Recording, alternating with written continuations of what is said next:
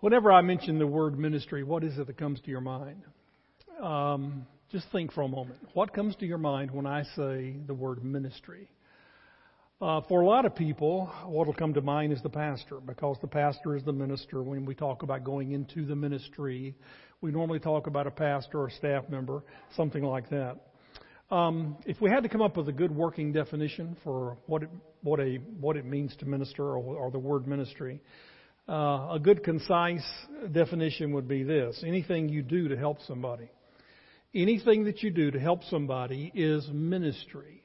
And I think more and more of us need to come to that realization and understand what it is, because I think within churches, people that are in churches, the believers, have a lot of distorted ideas about what ministry is. Now, let me give you some examples from my personal life of people that have ministered to me over the years. Whenever I was 20, 21, somewhere in there, Deborah and I were married and going to church. And, it was just, I had grown up in this church, and I had always listened to the pastor, and the pastor would preach a sermon on salvation by faith on one Sunday and salvation by works on the next Sunday. And it just didn't seem like he knew what he was talking about, and he was thoroughly confusing me. I began to attend a Bible study by a pastor who used to be in that denomination but had left it. And he had left because of a lot of the legalism and things like that. But anyway, Danny was his name. And Danny taught a Bible study on grace, and I'll never forget this. He went through the book of Galatians, and it's like the light came on for me, because I began to understand what grace was. And I've preached a lot of what he taught me over the years. I've preached to you, and you know what I'm talking about. But when I think of somebody ministering to me, I think of Danny and the ministry that he had early in my life, and really what led me to go into the pastorate myself, because I was so excited, overwhelmed with the reality of what grace was. I went to Florida, graduated from Bible college there, and we came out here in 1981. We were living in Duncanville at the time, and we didn't have a church. We were looking around for a church. We didn't know any. We only knew one couple in the whole state of Texas, and they had gone to Bible college with us, and they lived, in the community we lived in, but we didn't know anybody. And we were looking around visiting churches, and we visited a church over in DeSoto, Faith Bible Church, and there was a couple there. And to this day, I don't remember their names, but I can picture their faces.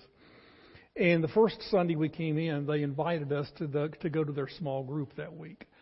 And they said, "Don't you worry about a thing. Just come on and go, and we're going to come and get you and take you, and we're going to provide the food, and you don't have to bring anything. Just come." So we did. We had a great time. And that was one of the things that happened to us that really just drew us into that church. And ultimately, I went on staff there eventually, and we were there till we left and moved up to Indiana. But that was ministry. They reached out to us and invited us in and went out of their way to make us feel a part of the church at a time when we desperately needed it. Some of you have done that to other people. Maybe you've had it done to you, where somebody in the church just reached out to you and pulled you in and made you feel welcome. We left that church in 1992, left the state of Texas and moved up to Indiana, and on our way out the door, so to speak, a couple in that church, Wade and Marilyn, gave us a van. Now, I was looking to buy a vehicle, and they just gave us one. It was one that he was getting ready to trade in, and was only a couple of years old. He said, "I just want to give this to you." We drove that thing for probably the next 10 years. And it was a blessing, because we were, moving and all of that, and we didn't have a lot of money. And that was ministry. They ministered to us in a way that we so desperately needed at the time. And over the years of ministry, people in churches, including yourselves, have written notes of encouragement and just notes of appreciation. That's ministry. You see, it doesn't really matter whether somebody teaching you or just loving on you or giving you something or just encouraging you. All of that falls under the heading of ministry. Now, there's so much more that goes into that, but anything that you do to help somebody is what we term ministry and what the Bible refers to as ministry. Now, every believer is responsible to minister to other believers. That is what we've been called to do. We have no excuse as believers. We are to do whatever we can to minister to and to help those around us and those in the community and people that perhaps don't even know the Lord.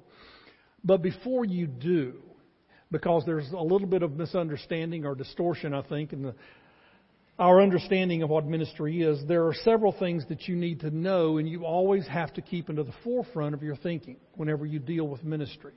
And I want to share with you today these 3 things that you need to know, or call it 3 things you need to remember when it comes to the topic of and the practice of ministering to other people.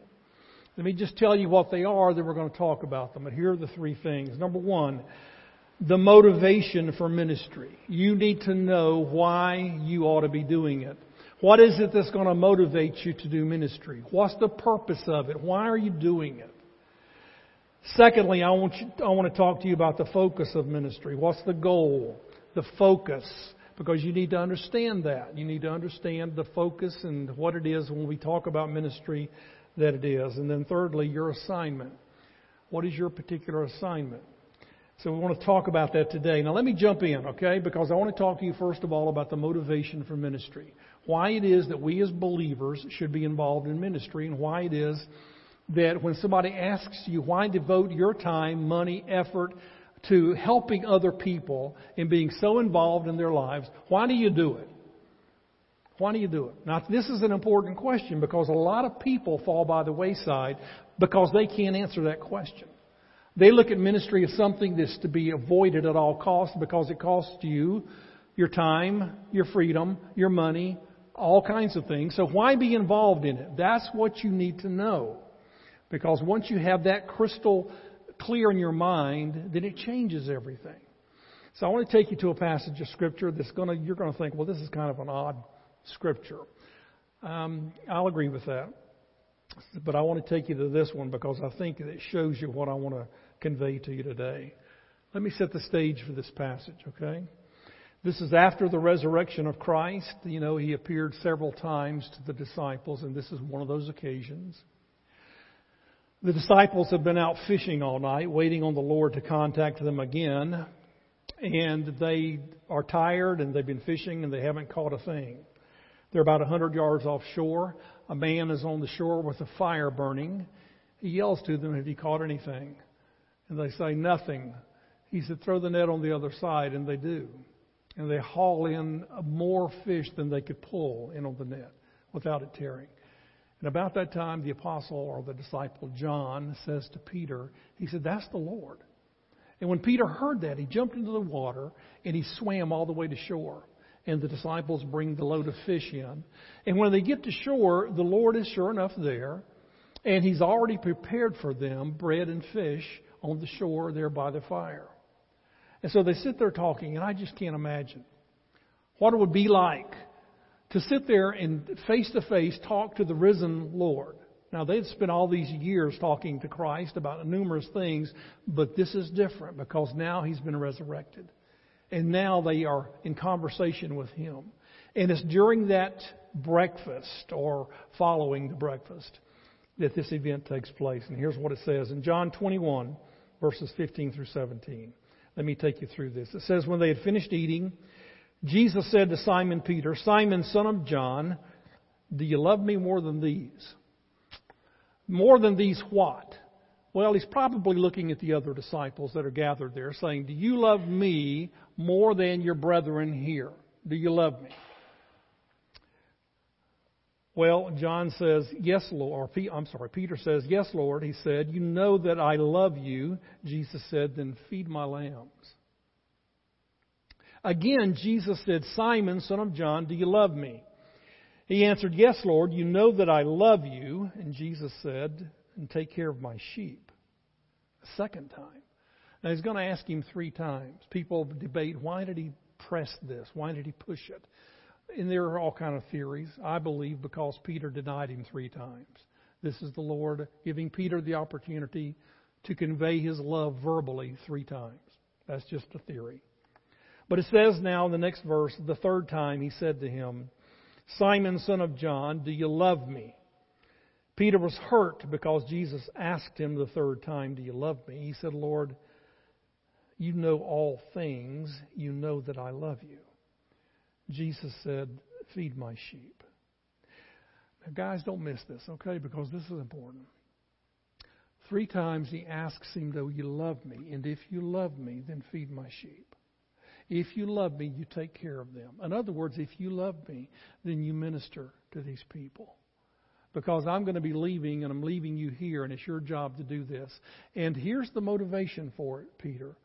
In case you're wondering, all I'm asking is this: if you love me, then do this. And guys, there's the motivation. Our love for Him. Jesus did not ask Peter, "Peter, do you want to have rewards in heaven? Then feed my sheep." Now, guys, we know that that's true. The Bible teaches that, but that's not what He asks him. That's not the motivation. Jesus didn't ask him, "Peter, do you want recognition here in this life and be popular and well known? Then feed my sheep." Well, you know as well as I do that people that are ministering are well known. They're people that other people love and gravitate to. You're going to be recognized. You're going to be appreciated when you minister to other people, but that's not the motivation. He never asked him, "Peter, do you want blessings? Do you want me to bless you in this life? Then feed my sheep." He didn't say that.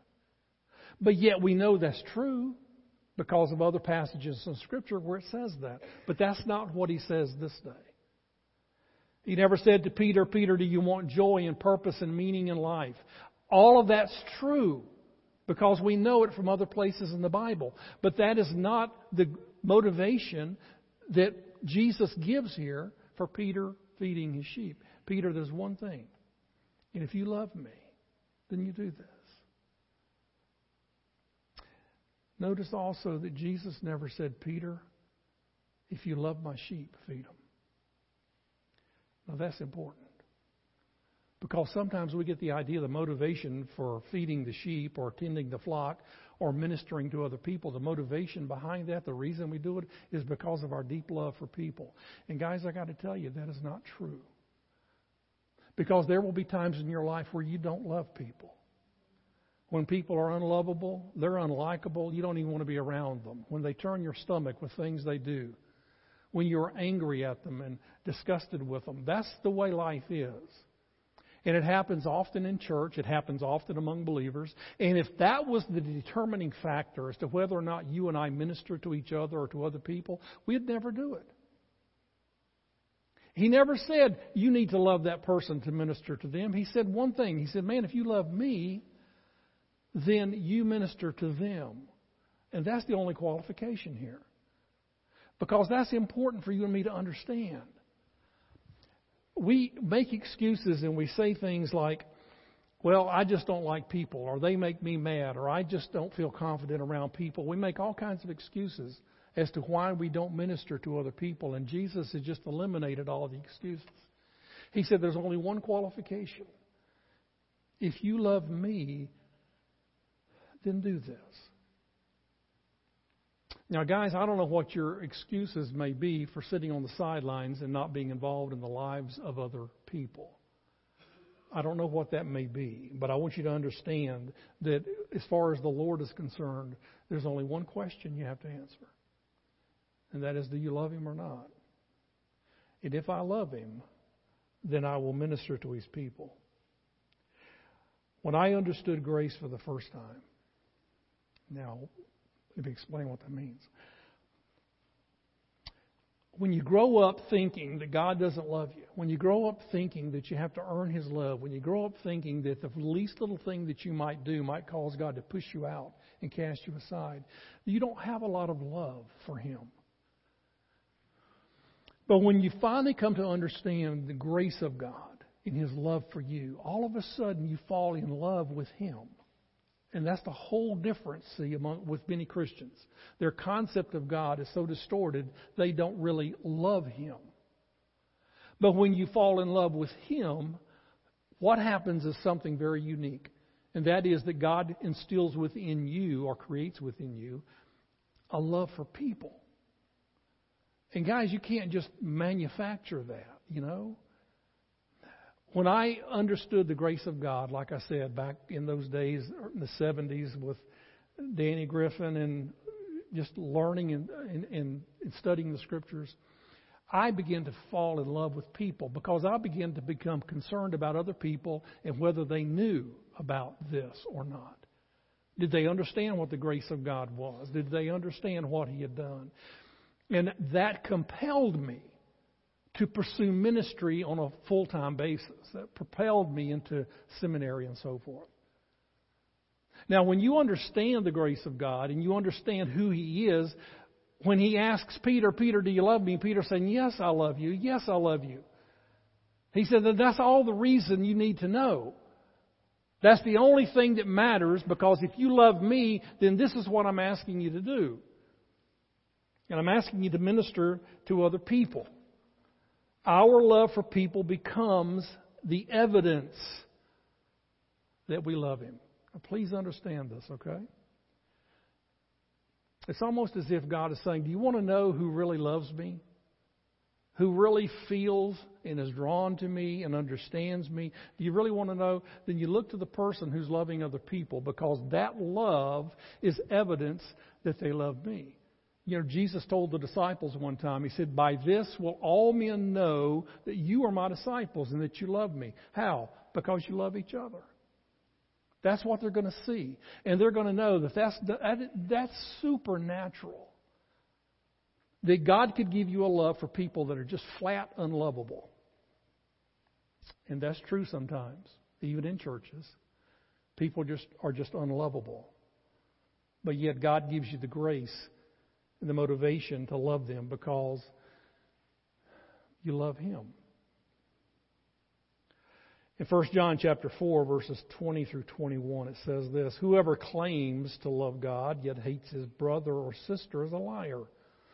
For whoever does not love their brother and sister whom they have seen cannot love God whom they have not seen. And He has given us this command: anyone who loves God must also love their brother and sister.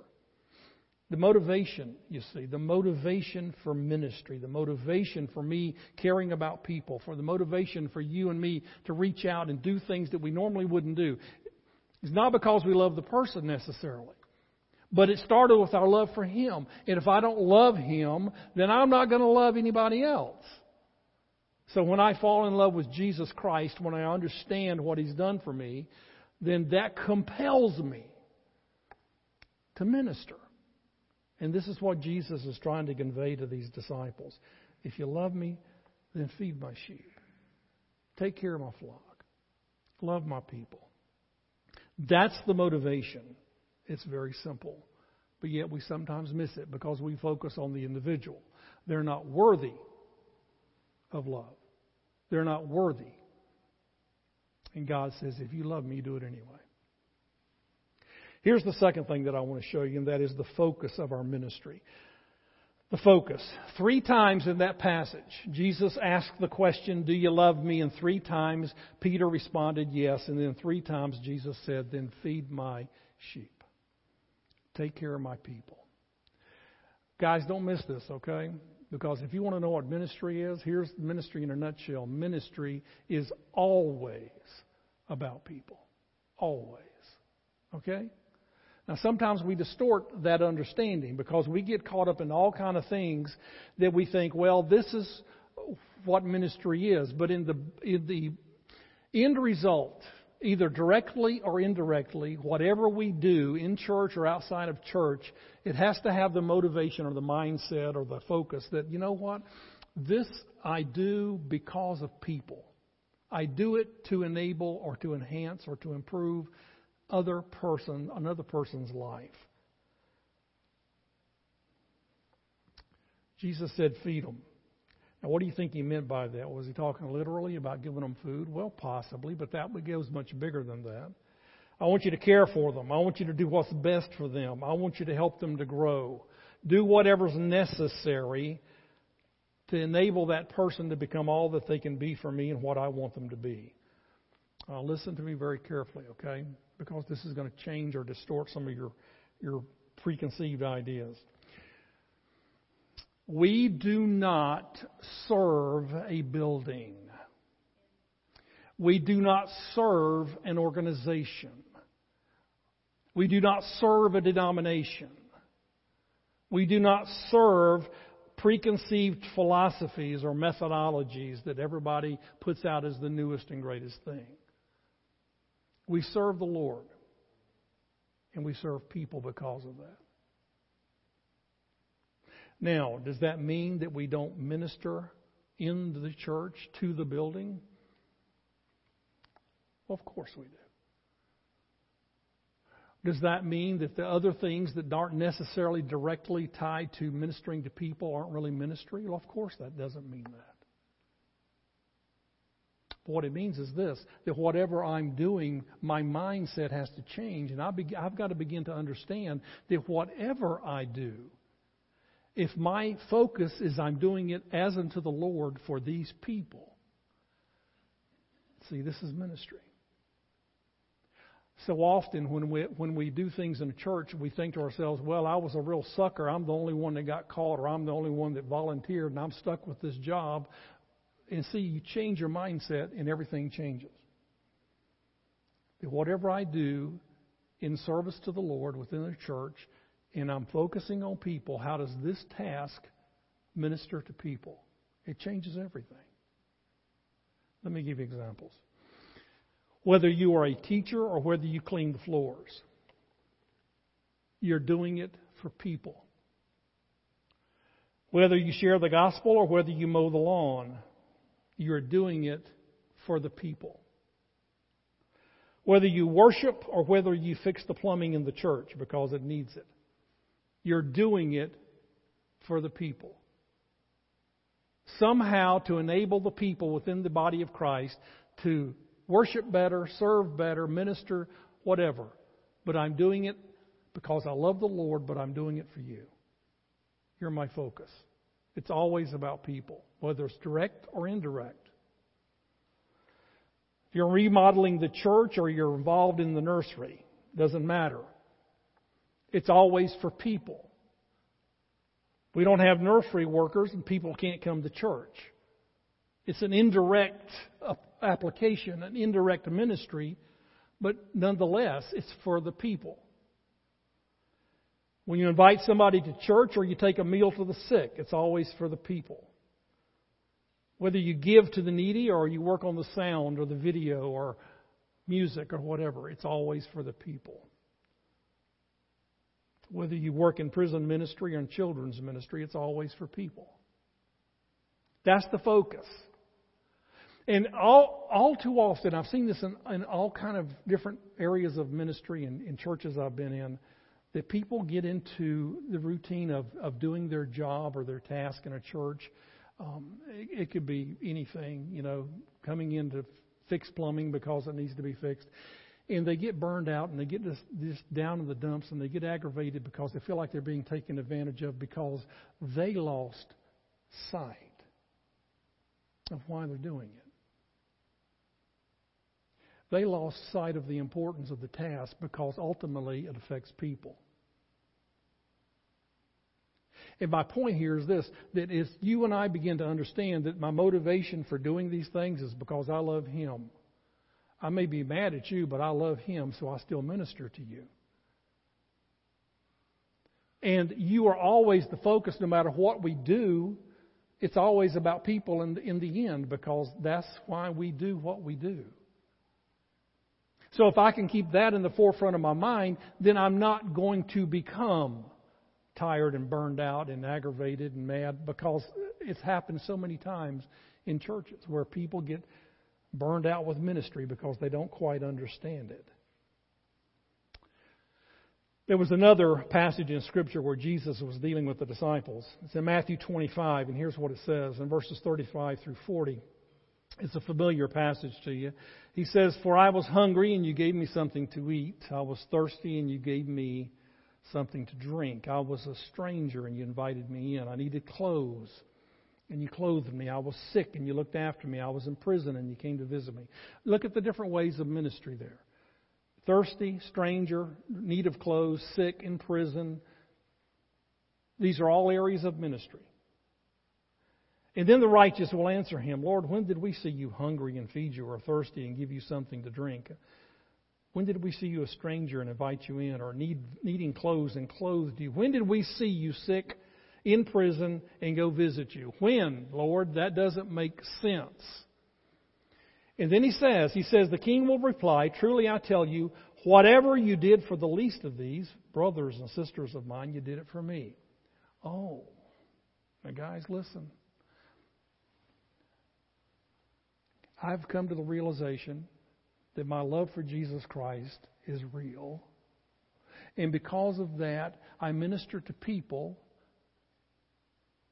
And not always do we love each other, but I minister anyway in various ways. Because I understand that the Lord may not be here, but you are. And when I minister to you, I'm doing it as unto Him. And I love Him. Therefore I minister. Now, if you and I can continually keep this mindset of the motivation for what I do is my love for Him, that then whatever happens within the body, whatever happens within your area of influence, whoever you get mad at, how frustrated you get, it won't matter. Because you're not doing it for them, you're doing it for the Lord. But they are the focus. And no matter what you do, whatever menial task you may think you have, you begin to see it as something that is being done for the body, for the people. Then all of a sudden it becomes important. It takes on a different meaning. And that, I believe, is part of the problem here with us as believers, is that we don't always see the tasks that God gives us as important or meaningful because it may not be directly tied into somebody's life. And my challenge here is that you begin to see that differently. And that you begin to see it as just that very thing, affecting lives. Well, let's move on quickly to this third point, and that is your ministry assignment. Your particular assignment, because here's where the paths separate, okay? We have the same motivation, our love for Christ, and we have the same focus, people. Either directly or indirectly, it's people. But now what do I do? Well, that's what's different. That's what's unique about the church. Everybody's different. They're gifted differently. They're called differently. They have different backgrounds and so forth. And this is what really makes the church interesting. I want to take you to a passage. Now, again, it's one of those strange passages, you know. You think, well, why did you take us there? Well, just watch, okay? Watch. This takes place right after he fed them on the beach there that day and asked Peter 3 times if he loved him. The very next verse, in verses 18 and 19, Jesus talks to Peter now. Here's what he says. Very truly, I tell you, when you were younger, you dressed yourself and went where you wanted. But when you are old, you will stretch out your hands and someone else will dress you and lead you where you do not want to go. Jesus said this to indicate the kind of death by which Peter would glorify God. Then he said to him, follow me. Talk about odd. Okay, Peter, let me tell you something now that we've got this cleared up about you loving me. You know, because when you're young like this, you do what you want to do and follow your own way, and that's okay. But let me tell you, there's a time coming when they're going to take care of you. You're going to be old, and they're going to lead you someplace you don't want to go. And I don't know what else he told him concerning his death, but it was probably something more than what we're given here. He said, so this is how you're going to glorify me, and this is how you're going to die, and I want you to glorify me, and I want you to follow me in spite of that. Okay, Peter, this is your assignment. This is your life. This is what's going to happen to you. You still love me. Now, he never said that, but I'm just ad-libbing here, okay? Yeah, I still love you, Lord. Then follow me, Peter. Do what I tell you to do. Feed my sheep. Do the job I've asked you to do. And this is how it's going to end. Now watch what Peter does. Typical Peter fashion. Verses 20 through 23, watch. Peter turned and saw that the disciple whom Jesus loved was following them. Now this is John. This is how John refers to himself. This was the one who had leaned back against Jesus at the supper and had asked him, who's going to betray you? And when Peter saw him, he asked, Lord, what about him? Now, picture this, okay? Peter and Jesus are walking along the beach now, and he's talking to Peter. John, being the one that wants to be in the middle of everything, is following him. And Peter is being told this, and he looks back and he says, okay, but what about John? What's going to happen to John? And what are you going to do with John? And Jesus answered him, if I want him to remain until I return, what is that to you? You follow me. Because of this, the rumor spread among the believers that the disciple would not die, but Jesus did not say that he would not die. He only said, if I wanted him to remain, what is that to you? In other words, John's clarifying that little rumor. But the point is this, Peter, if I've given you an assignment and I've given you this job and you know what's coming, why are you concerned about him? What difference does it make?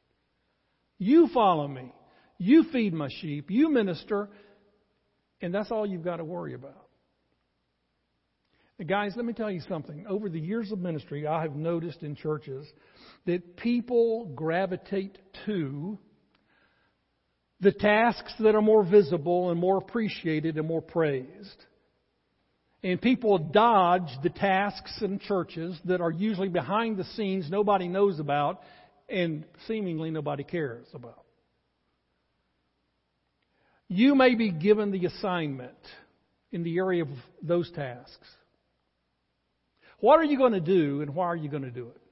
Are you going to sit back and say, but wait a minute, Lord, I don't want to do this. I know you've gifted me for it, but I don't want to be a part of this because nobody sees this and nobody appreciates it.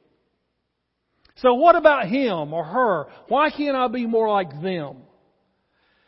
And to you, God is saying the same thing He says to Peter. What is that to you? Do you love me or not? And if you love me, then do the job I called you to do. Whatever that may be. Okay, Lord. I'll do it.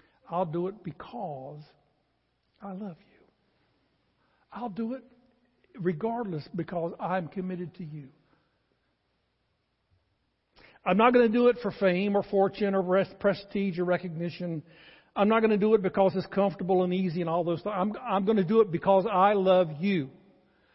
And as I go about doing it, then what I'm going to have in the forefront of my mind and my thinking is that regardless of what I'm doing, I know that in the end you're going to use it to bless somebody. It's all about people.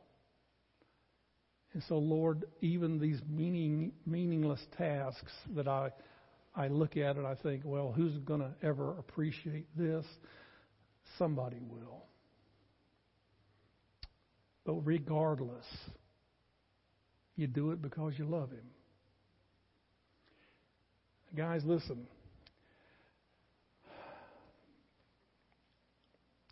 The call to ministry is the same.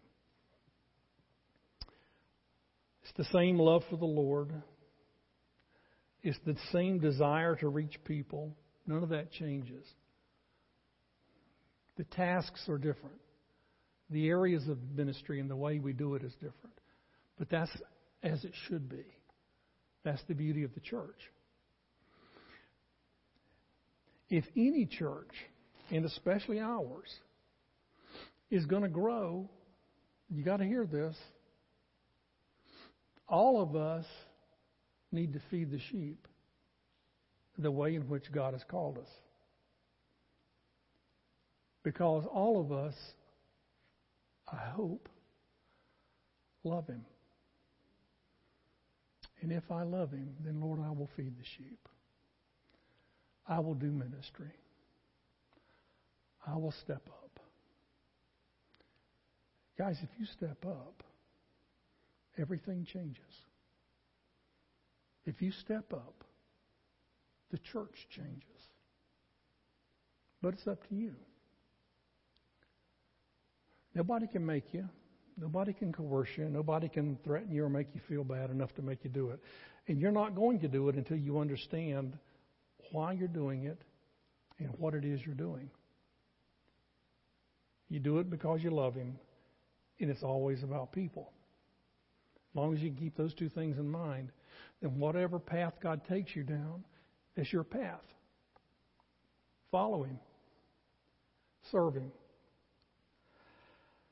You be the minister that God has called you to be.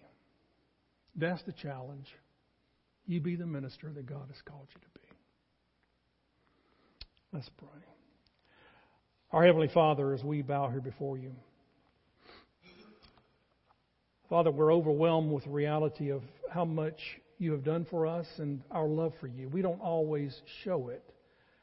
But Father, when you look into the recesses of our heart, what you find are people with a heart for God. Lord, I pray for us individually and corporately as a church that we would change the way we think. And that we would begin to see that we're called to ministry and we're going to be dealing with people regardless of whether it's directly or indirectly. It's all about them. But Lord, we do it because we love You. And we love You because of what You've done for us. Because You have saved our souls and You have put us on a path of victory. And Father, because of that, we serve You willingly. Father, I pray that every one of us can catch a vision for who You want us to be. And stop looking at other people thinking, well, what about them? And start saying, Lord, show me where You want me to serve and what You want me to do.